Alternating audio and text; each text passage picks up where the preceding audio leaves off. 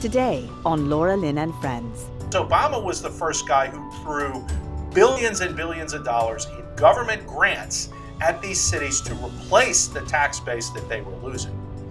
And then with everything they've done with housing, with everything they've done with roads and infrastructure and all of these other things, they've made life way less livable for people in the cities and even in the suburbs as well. And all of it makes people more dependent on the government.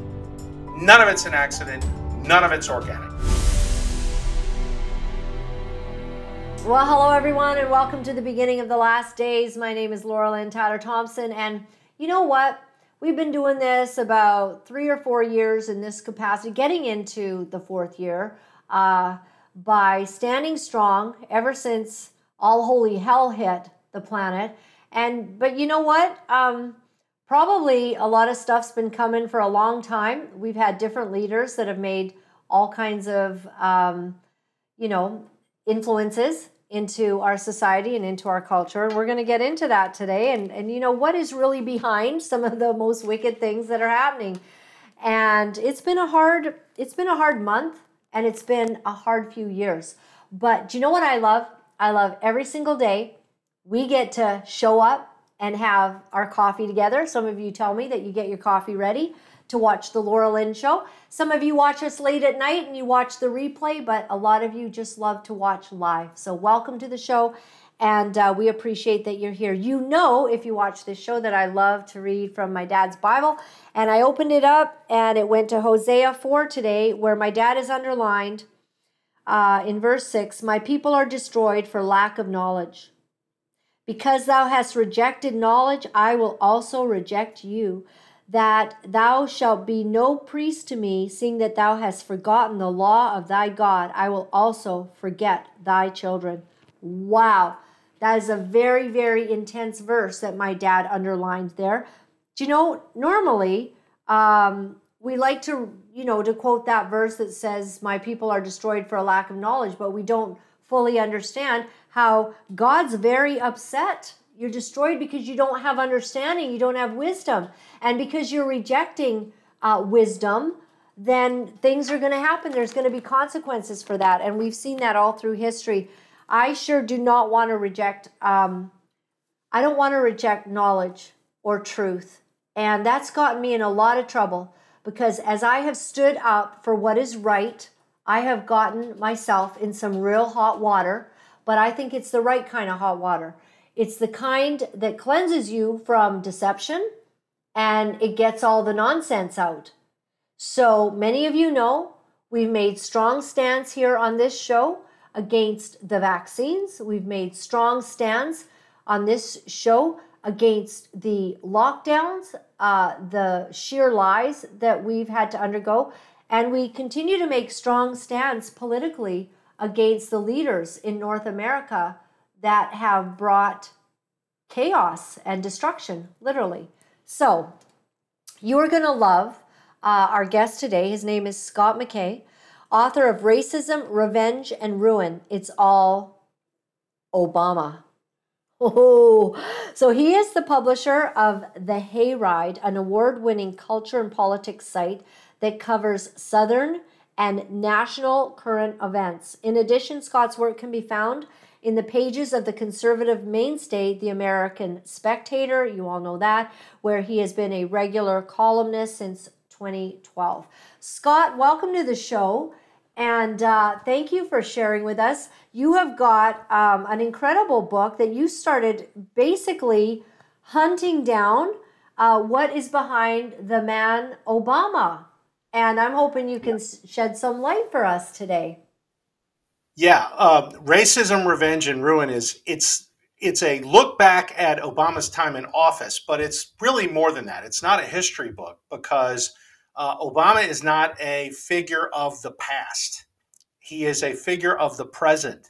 We're living in America through really Obama's third term, maybe even his fourth term, when you consider the effect that Obama had on the deep state and, essentially more than one slow motion coup against the elected President Donald Trump.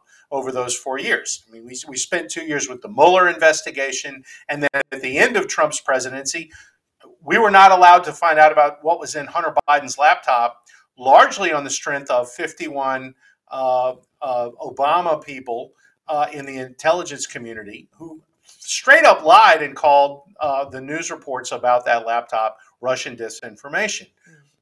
These were people who had worked in the government while Trump was in office, but they were Obama loyalists. And so really the most consequential political figure in America over the last 15, 16 years is a guy who actually hates America and hates Western civilization and has done everything he could to destroy it. In his term, he calls it fundamental transformation.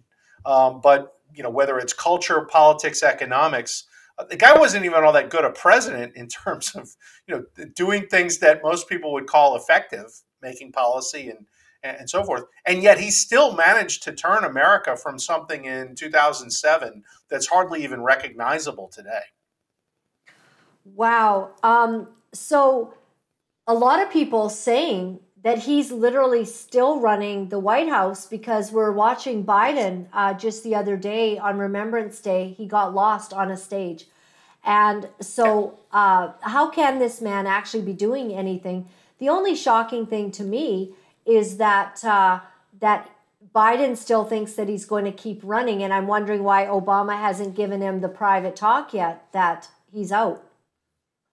Well, it's interesting you mentioned that. I guess a few days ago, almost a week ago now, David Axelrod, who's very much a minion of Barack Obama's, for lack of a better word, calls out Joe Biden and said, you probably shouldn't run for president. And of course, Biden's response was to call Axelrod a very uncomplimentary name. But the fact of the matter is, here you have key Obama inner circle people who are talking about getting rid of Biden from the ticket. Well, if it wasn't for the fact that Barack Obama was still either highly influential, if not completely in charge, this kind of thing would never happen, right? You didn't get George W. Bush making statements about whether Trump should run in 2020. I mean, this is something relatively new in American politics, that you get a former president of the same party as the current president making judgments about whether or not he should run for re-election, or the job he's doing, or his poll numbers, or any of those other things. And believe me, when Axelrod speaks, he is speaking for Barack Obama. There's something else kind of interesting to this. And I guess it was back in 2017. It was right after Obama left office. He did Stephen Colbert's show. And this was set up like a joke, right? Colbert talks about this as well. Would you ever want to be like the power behind the throne? And would you want to, kind of be a shadow president? He didn't say it exactly in those words, but this is what he meant. And Obama launched into this little description of what he really would like, which is, hey, I'd love to be t-shirt and shorts in my basement, and have somebody with an earpiece, and I can kind of tell them what to do, right? And they kind of put this off as it was kind of like a joke. And then the Democrats run 25 different people for president in 2020, right? It's like this cast of thousands. Nobody wanted to vote for any of them, right? Initially, the Team Obama choice, if you'll remember, was Kamala Harris. They couldn't sell her, right? She crashed and burned on the landing pad, essentially, or on the launch pad. And then they ultimately settled on Biden, that nobody wanted to vote for him either, right? And then Biden picked Harris as his number two. And so the two most obvious Obama puppets among the 25 presidential candidates that the Democrats had running in 2020 ended up president and vice president.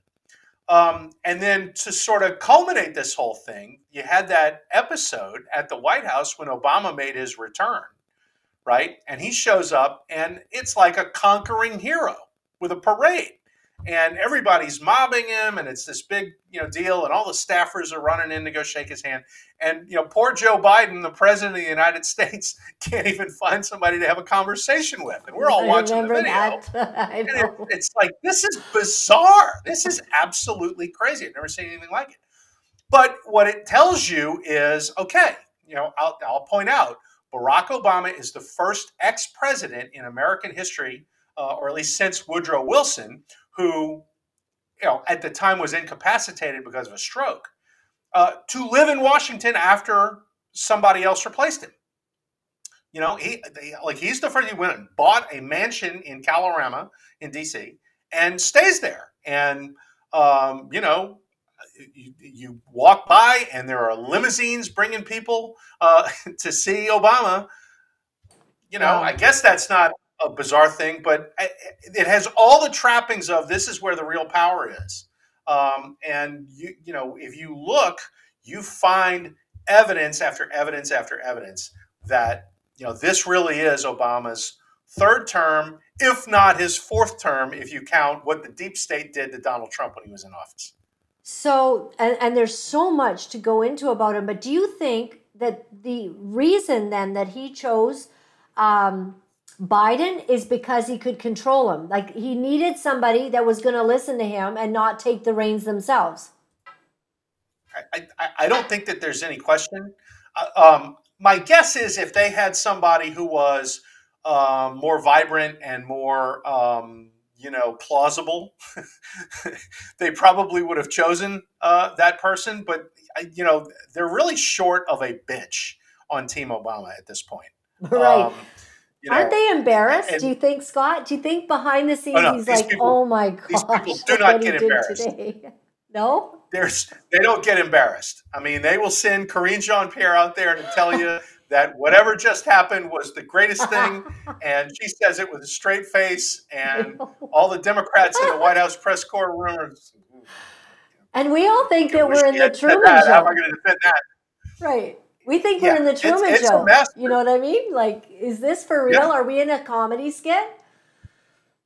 it's not funny, Yeah. or Especially it's not especially as when funny it as we would like it to be for sure. yeah, especially when it comes to like Iran and the fact that I mean, wasn't Obama pivotal in supporting and propping up Iran? And then now it's being Yeah. done again through Biden's administration. Well, the themes that you will find in Racism, Revenge, and Ruin is that practically every one of these weird occurrences you see in the Biden administration is simply the metastasization of something that began in the Obama administration, right? So there's the $6 billion that goes to Iran just before Hamas launches the war against Israel, right?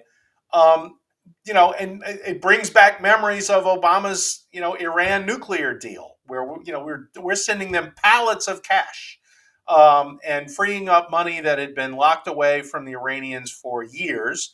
And when we did that, immediately you get intifada in Israel, and you get war and strife because that's what Iran does, right? And you've got hostage taking and all these other different things that these guys have specialized in for years.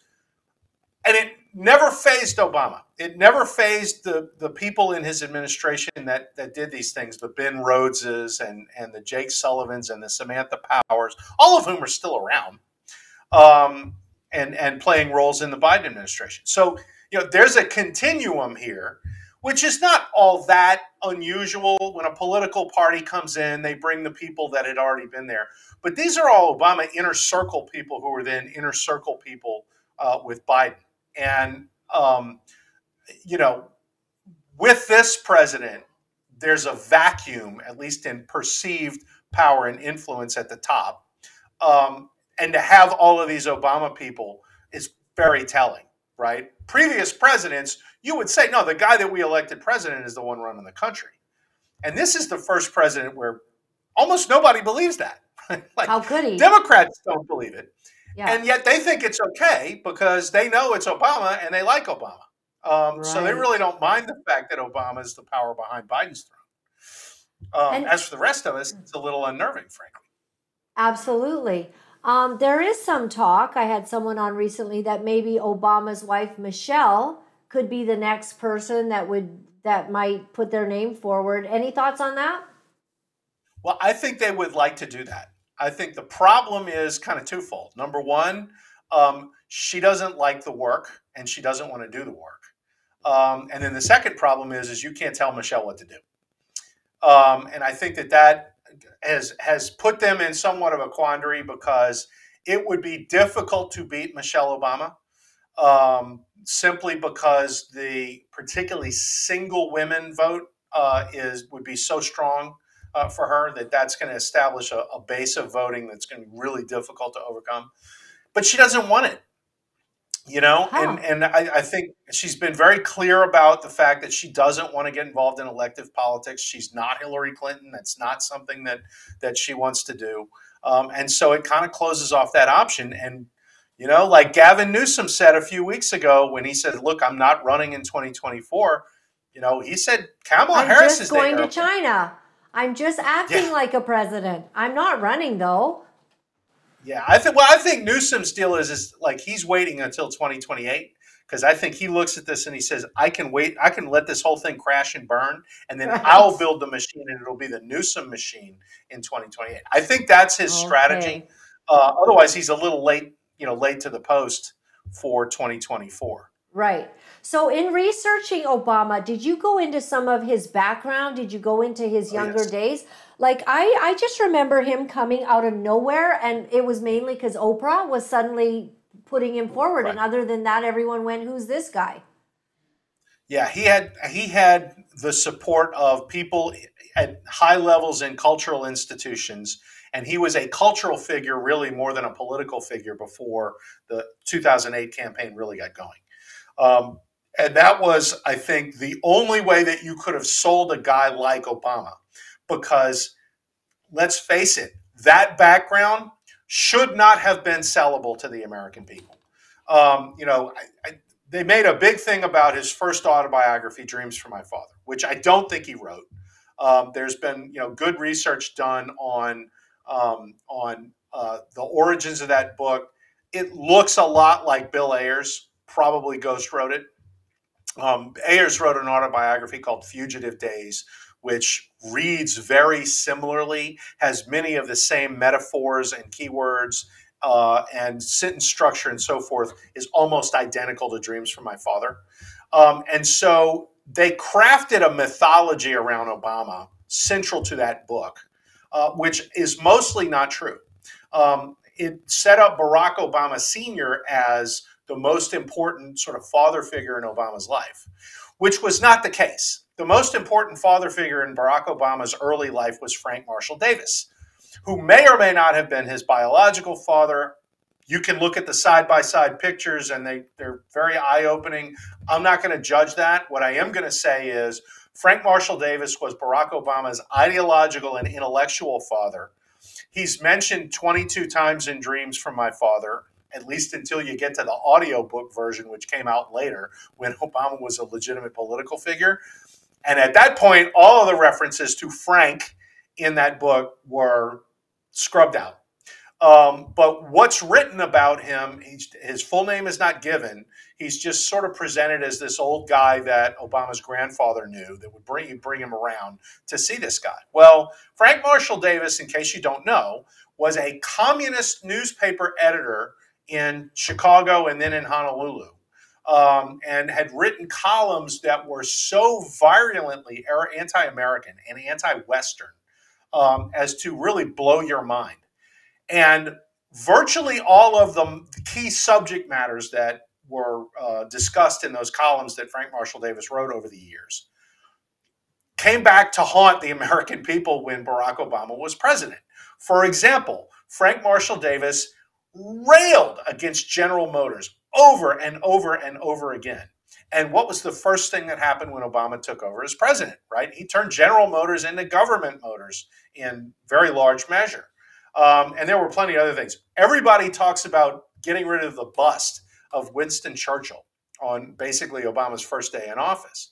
And that was attributed to Barack Obama Sr., who grew up in Kenya, and sort of this anti colonialist mindset that Obama uh, supposedly embraced. But the fact of the matter is, Winston Churchill was one of the key people Frank Marshall Davis railed against again and again and again in his columns.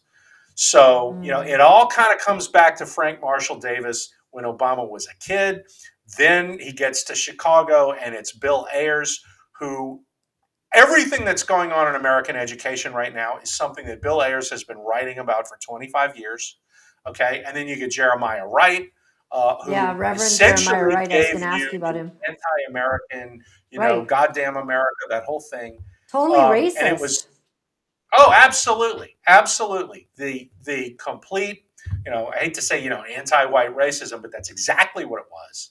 Mhm. And all of that played out within Obama's presidency and has since in the nonstop racial agitation. Every time the cops had a negative encounter with some criminal, um, you know, the Trayvon Martins, the Michael Browns, the Alton Sterlings, the Eric Garners, and I mean they blew these things up to make them as contentious as they possibly could.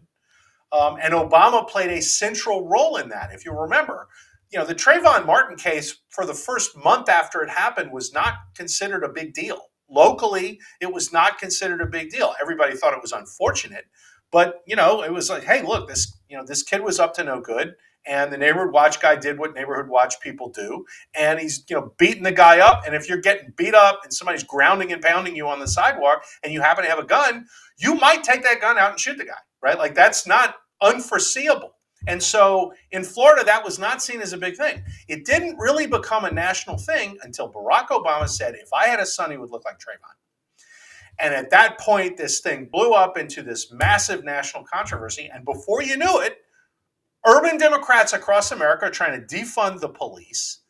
And, they had completely demoralized and decertified in the public consciousness police forces across the country. And what do you get? The criminals take over the streets, and these cities become unlivable. And that's directly attributable to Obama, and he knew what he was doing from day one.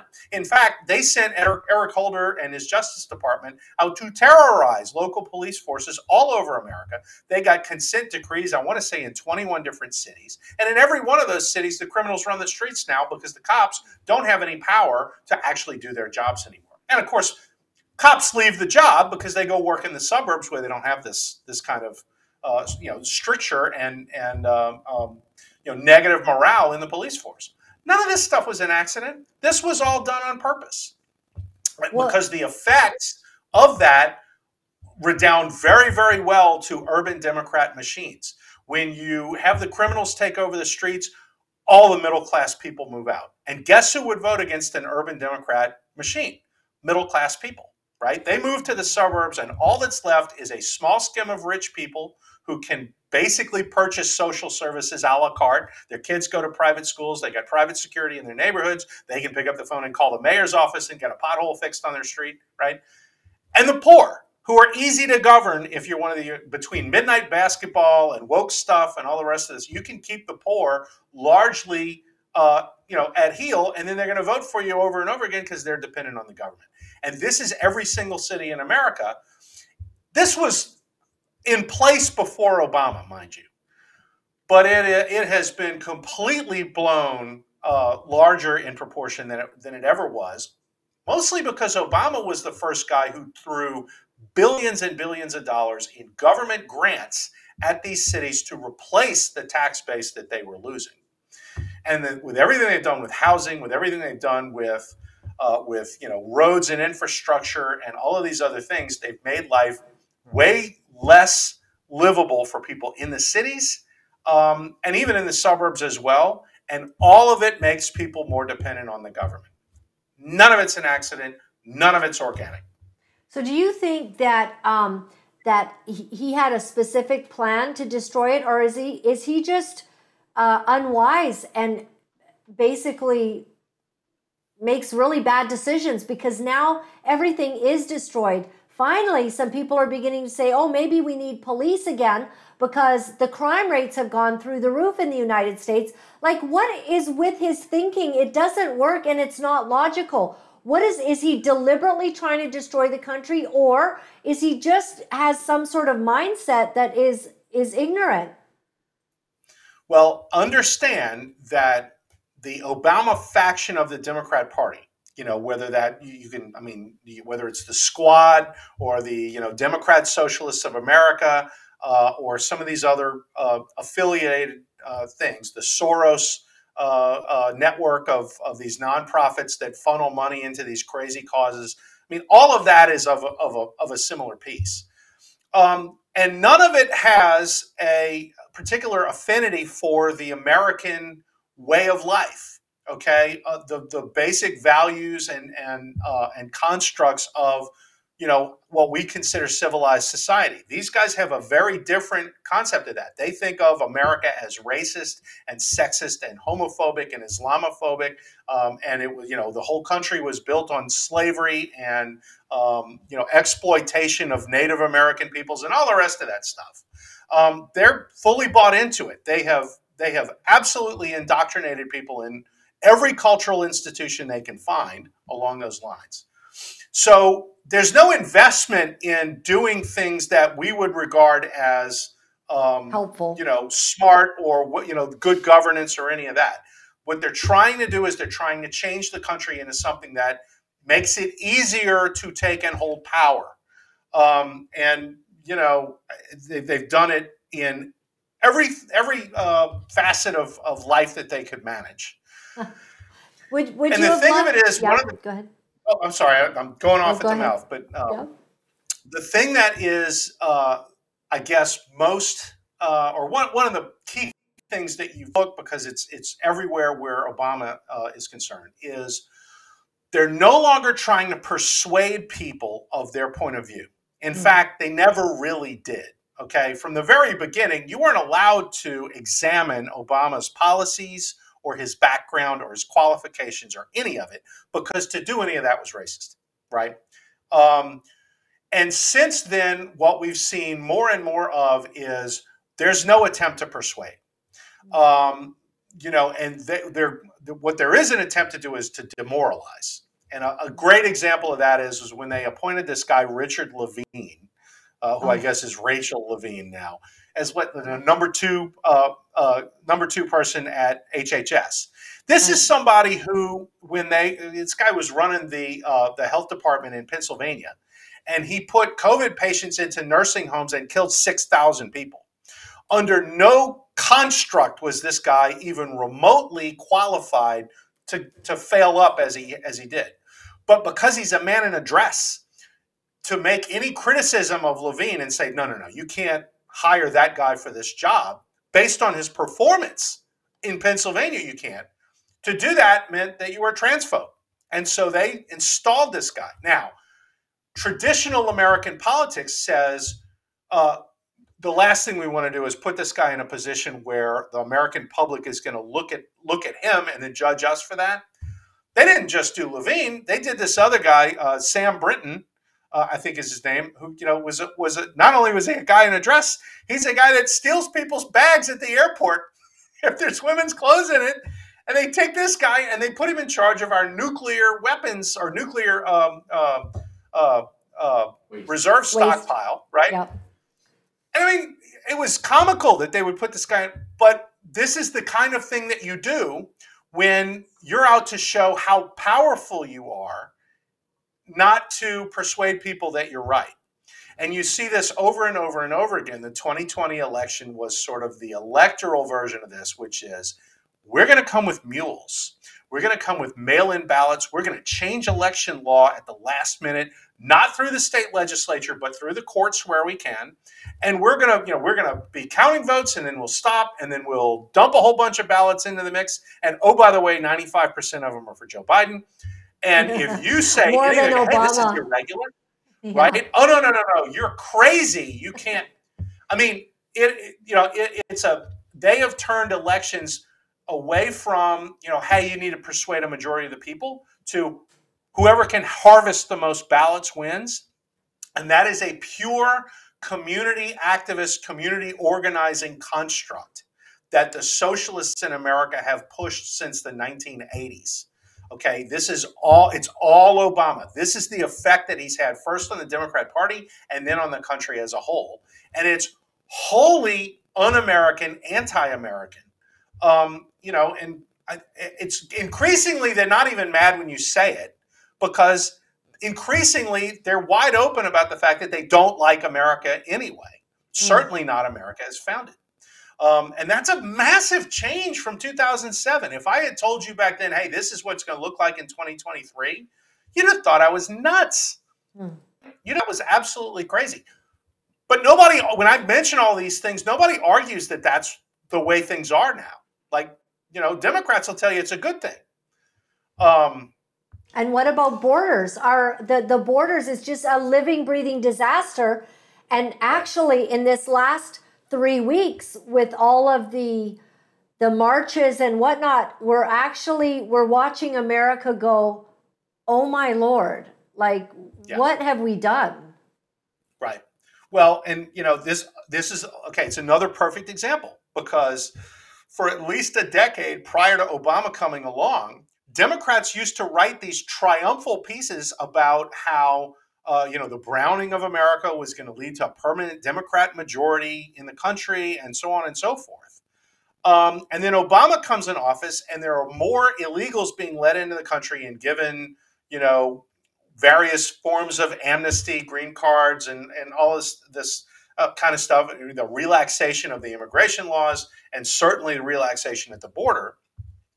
And so people like Tucker Carlson start talking about, hey, this is like the great replacement, right? Which Democrats had been bragging about. Now, not elected Democrats, but sort of the pundits and theorists and kind of thought leaders in the Democrat Party had been talking about this for a long time. And then when, Republicans and conservatives start to notice, you get called a racist for talking about the great replacement. When it's like, well, no, you've been bragging about it. Don't deny that it's happening. This is not some fantasy. And of course, with Biden, it's so wide open. I mean, like they put this money in this big aid package for Ukraine and Israel a couple of weeks ago that went nowhere in the House. But the Biden administration has $106 billion for all this stuff.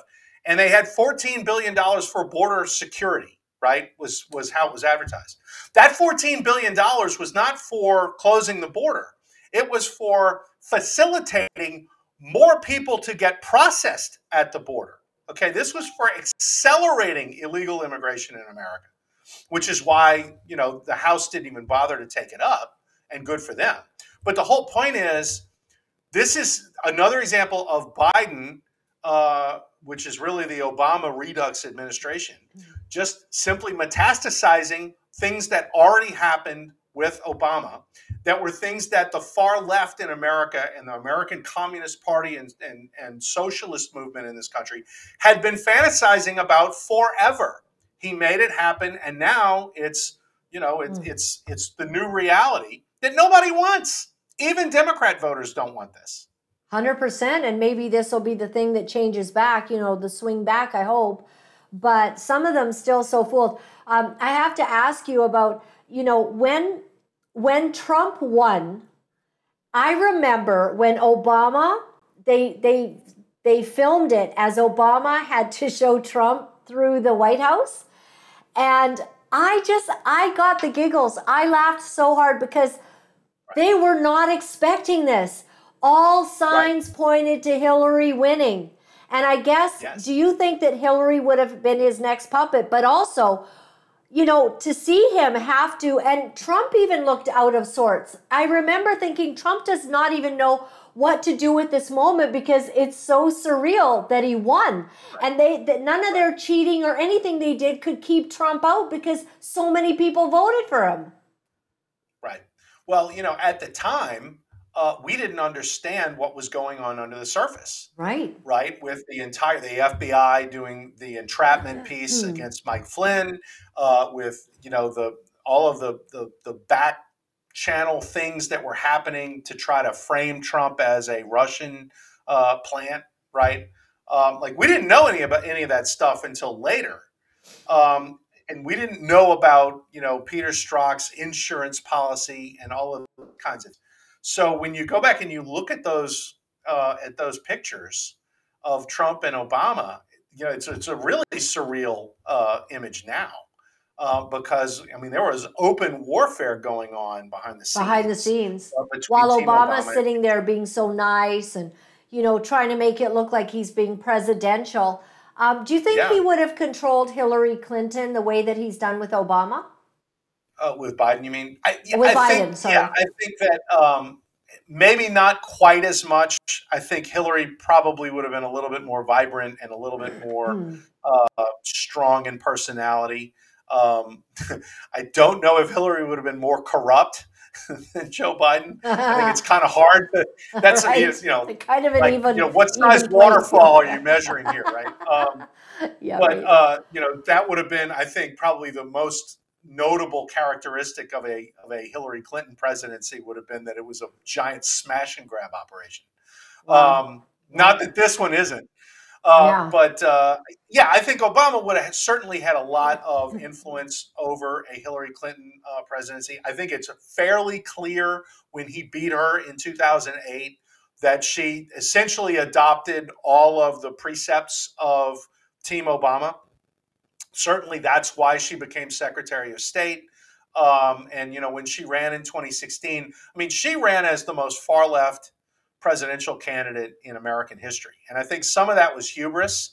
They didn't think there was any way they were going to lose to the "You're fired" guy from The Apprentice, right? There's Right. just no way that was going to happen.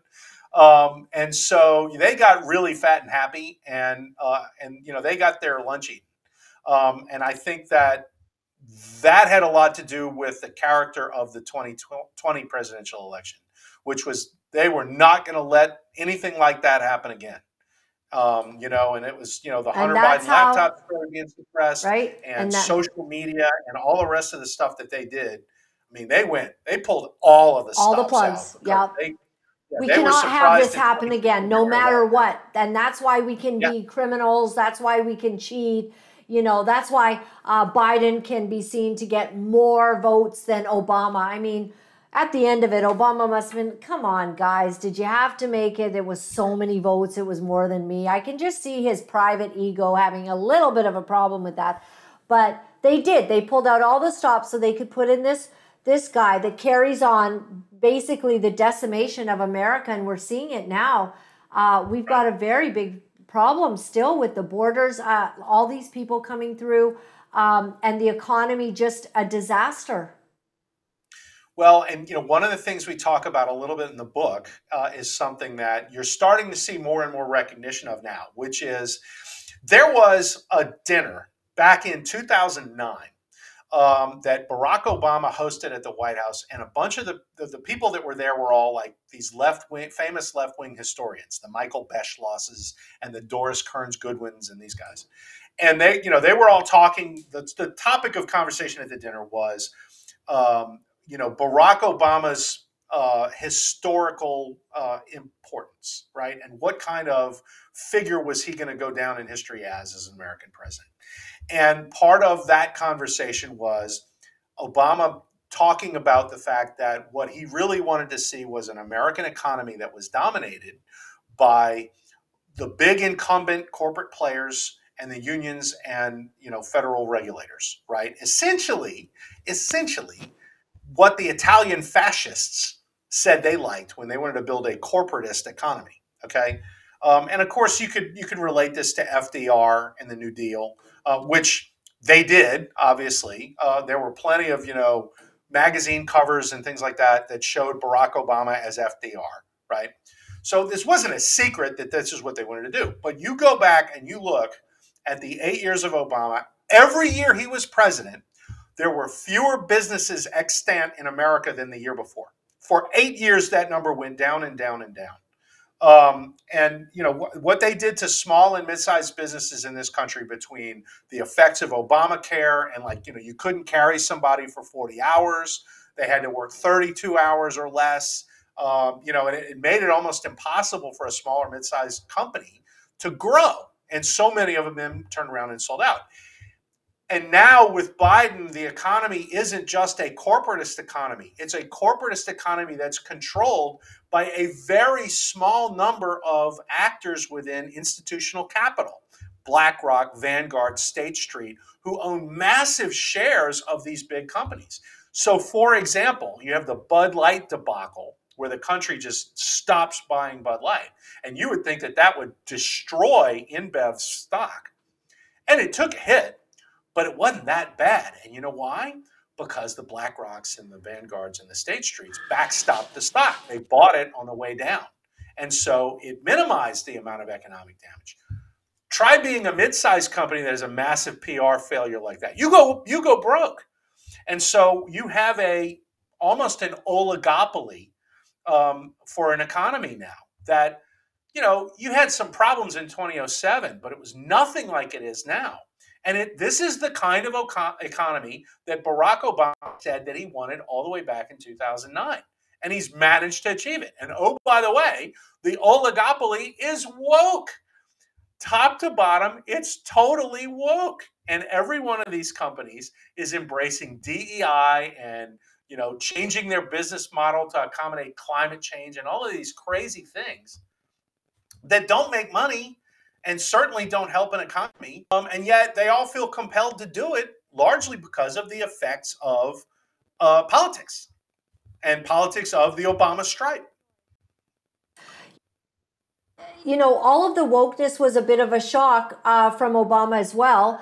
I mean, there's been lots of rumors about Michelle and stuff like that, but somebody put it to rest for me saying that she's not a transgender. There's all this stuff that floats around about it. So I just laugh and I leave all of that to hit, eternity will tell us the truth.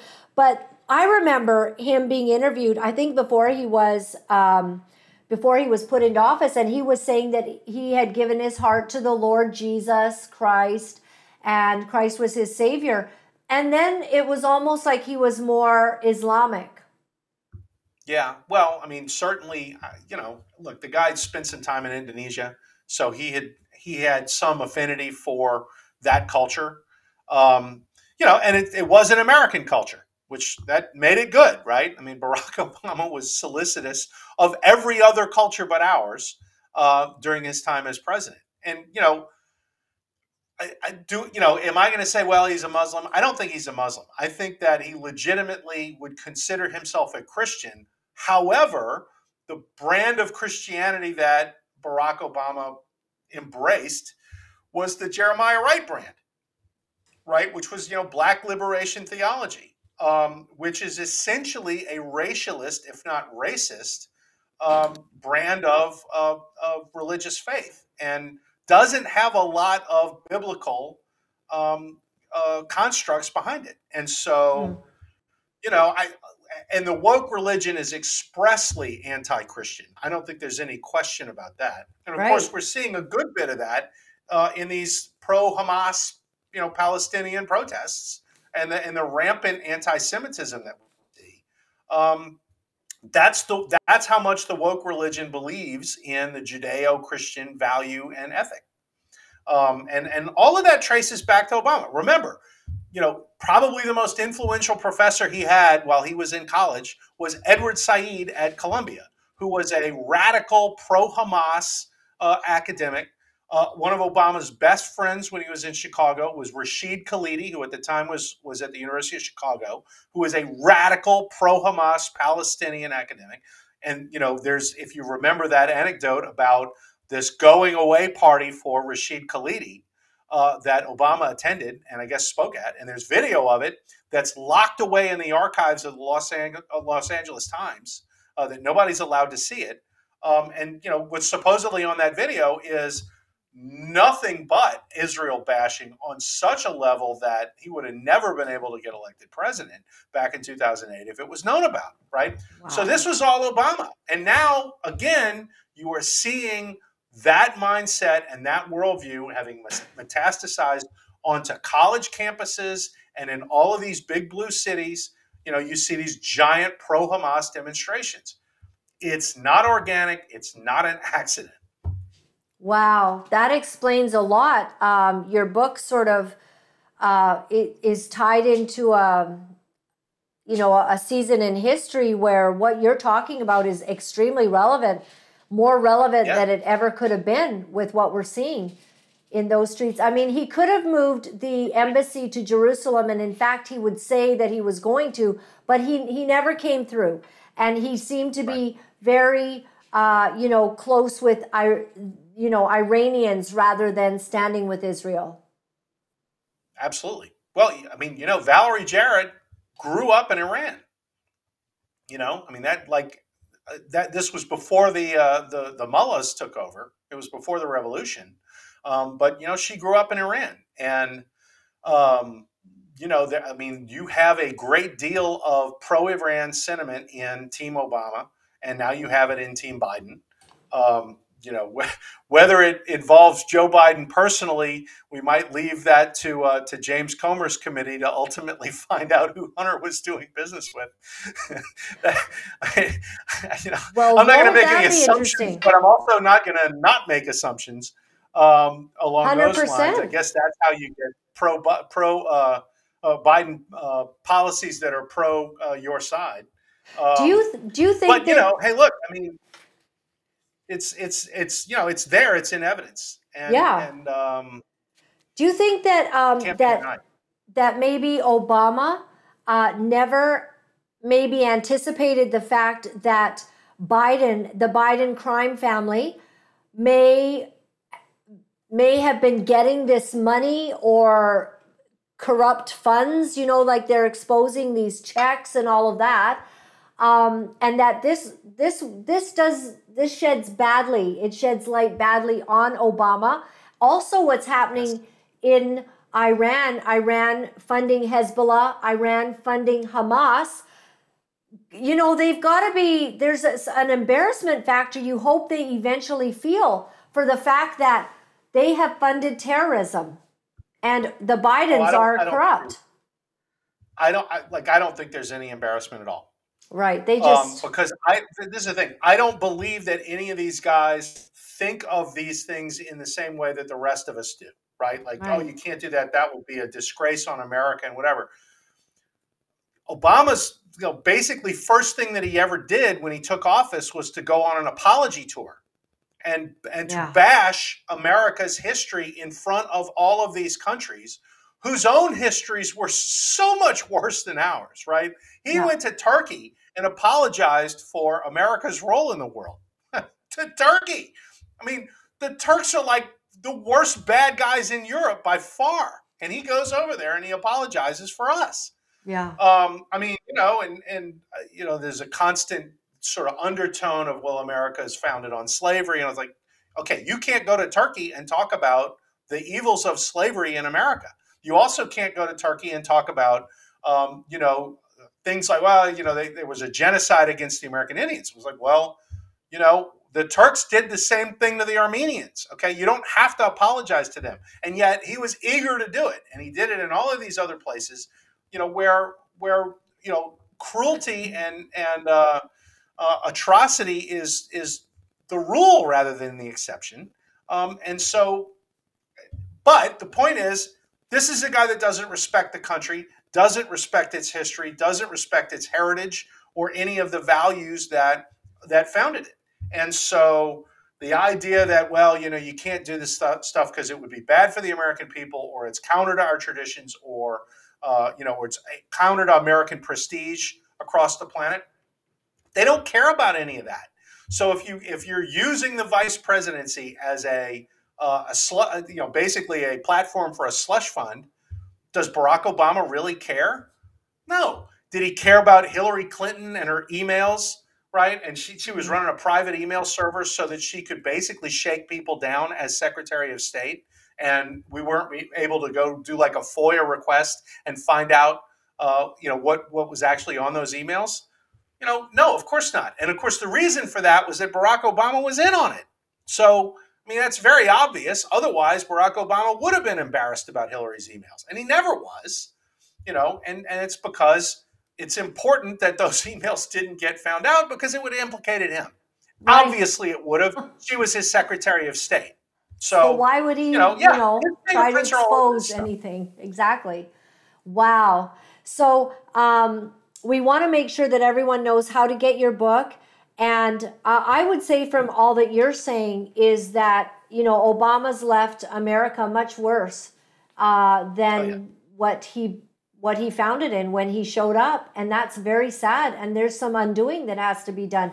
Racism. He's affected the black as the first African American president. He had an opportunity to bring together the nation and to say, look at America.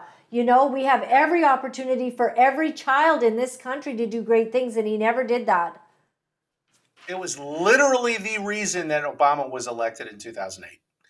Was that, Joe Sixpack voter who, was not all that political, took a look at John McCain and went, not all that interested. And it was, you know what? If we make this guy president, it exercises the racial demons once and for all. America can't be a racist country if it's got, went out and elected a black president. And that, that was the promise, the value proposition of his candidacy from the very beginning. And as a result of the power of that, you weren't allowed to look into his background and see how far left all of his influences were. Every time somebody talked about Bill Ayers or Jeremiah Wright or Frank Marshall Davis, they were shot down as racists and so forth.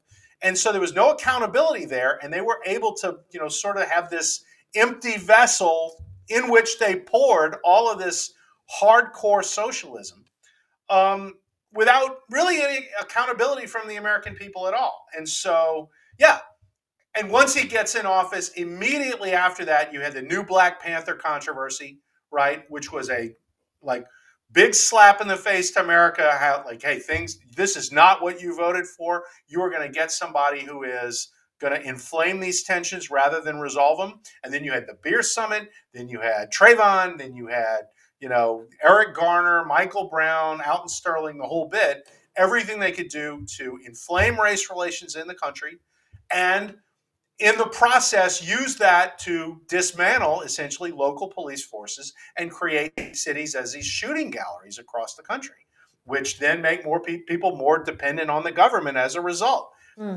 Diabolical. What a mess. A lot of this stuff had already been written up in academic papers years before Obama came along. I mean, I direct you, go Google the Cloward Piven strategy, for example, which was something that was written about in the late 60s. That Obama went to a conference in 1983, his senior year at Columbia, at which the key speaker was Francis Fox Piven, who was one of the authors of that. He knew all about it. He ingested it, and it became part of him politically. So all of this stuff is, it's all there in the history. It should have been outed to the American people. The folks who knew about it that were trying to make it understood were shouted down because no, we've got to have a black president to exercise these racial demons, and if you stand in the way of that, then all you're doing is creating more racial strife. Well, look at us now, right? How'd that work out for you? And it's a real shame, and it's one of the reasons I felt like I had to write the book. Well, good for you. I'm fascinated by this whole discussion. I can't wait to read your book. Scott McKay, author of Racism, Revenge, and Ruin. It's all Obama. This has been, I have a feeling we could just go on for another hour, but you've already had like 5 interviews today or 10 or whatever. So we're going to go easy on you. It's book promotion season for sure. Right. Yeah, check it out on Amazon. You'll see a lot of reviews there. I think it's fairly well received.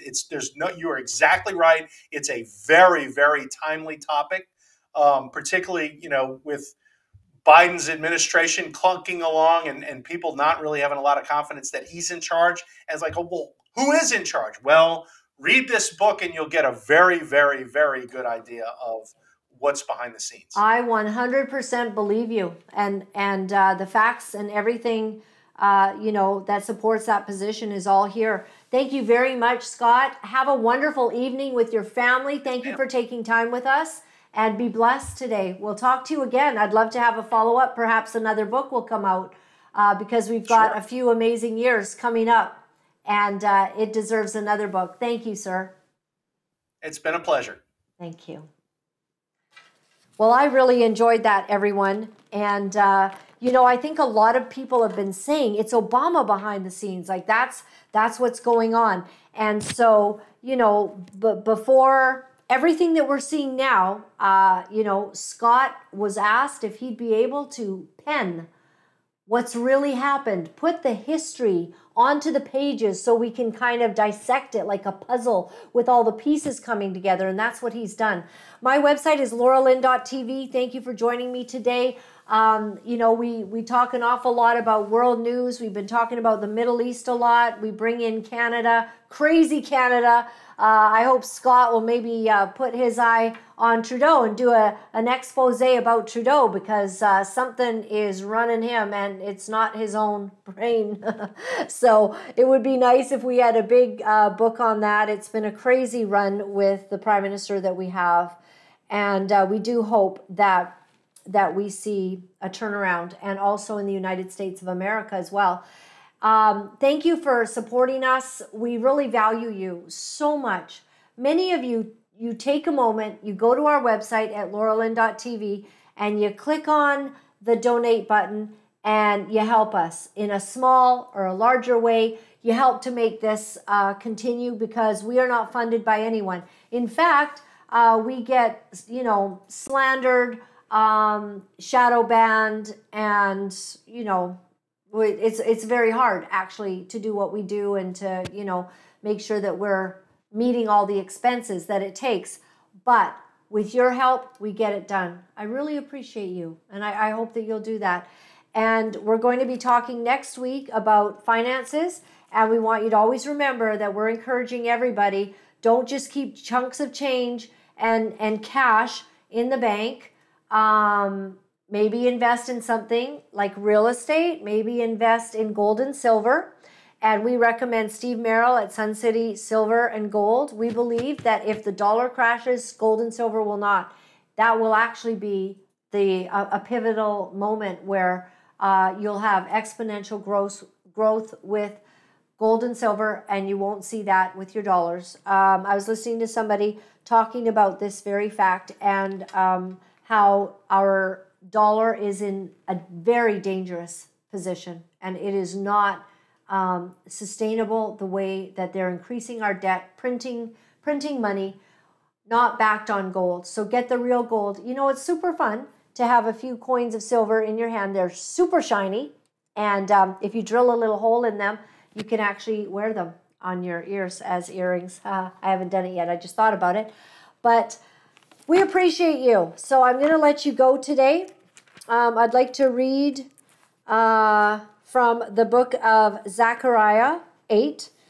It's interesting, all of these things that are happening in the world. And I love to go back to the Old Testament. In the Old Testament, you can see how often the places in the Middle East are mentioned. You can see how often, that they speak of Zion, they speak of Jerusalem, they speak of, God's blessing on the children of Israel, and quite frankly, sometimes his curses, because they weren't always obedient, and God was brokenhearted over Jerusalem. I love that there's so many Messianic Jews that are now finding the Lord, and the Bible does say in the last days that they will be given an opportunity for that. So in Zechariah 8, it says, the Lord promises to bless Jerusalem. The word of the Lord Almighty came to me. This would be to Zechariah. This is what the Lord Almighty says. I am very jealous for Zion. I am burning with jealousy for her. This is what the Lord says. I will return to Zion and dwell in Jerusalem. Then Jerusalem will be called the faithful city, and the mountain of the Lord Almighty will be called the holy mountain. This is what the Lord Almighty says. Once again, men and women of ripe old age will sit in the streets of Jerusalem, each of them with cane in hand because of their age. The city streets will be filled with boys and girls playing there. This is what the Lord Almighty says. It may seem marvelous to the remnant of this people at that time, but will it seem marvelous to me, declares the Lord Almighty? Isn't that a funny question for God to ask himself? Everybody's going to think this is super cool, super marvelous, but will it be marvelous to me? This is what the Lord Almighty says, verse 7. I will save my people from the countries of the east and the west. I will bring them back to live in Jerusalem.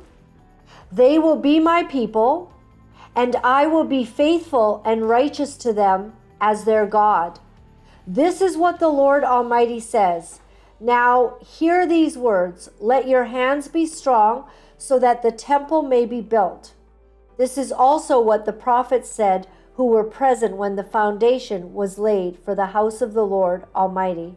Before that time, there were no wages for people or hire for animals.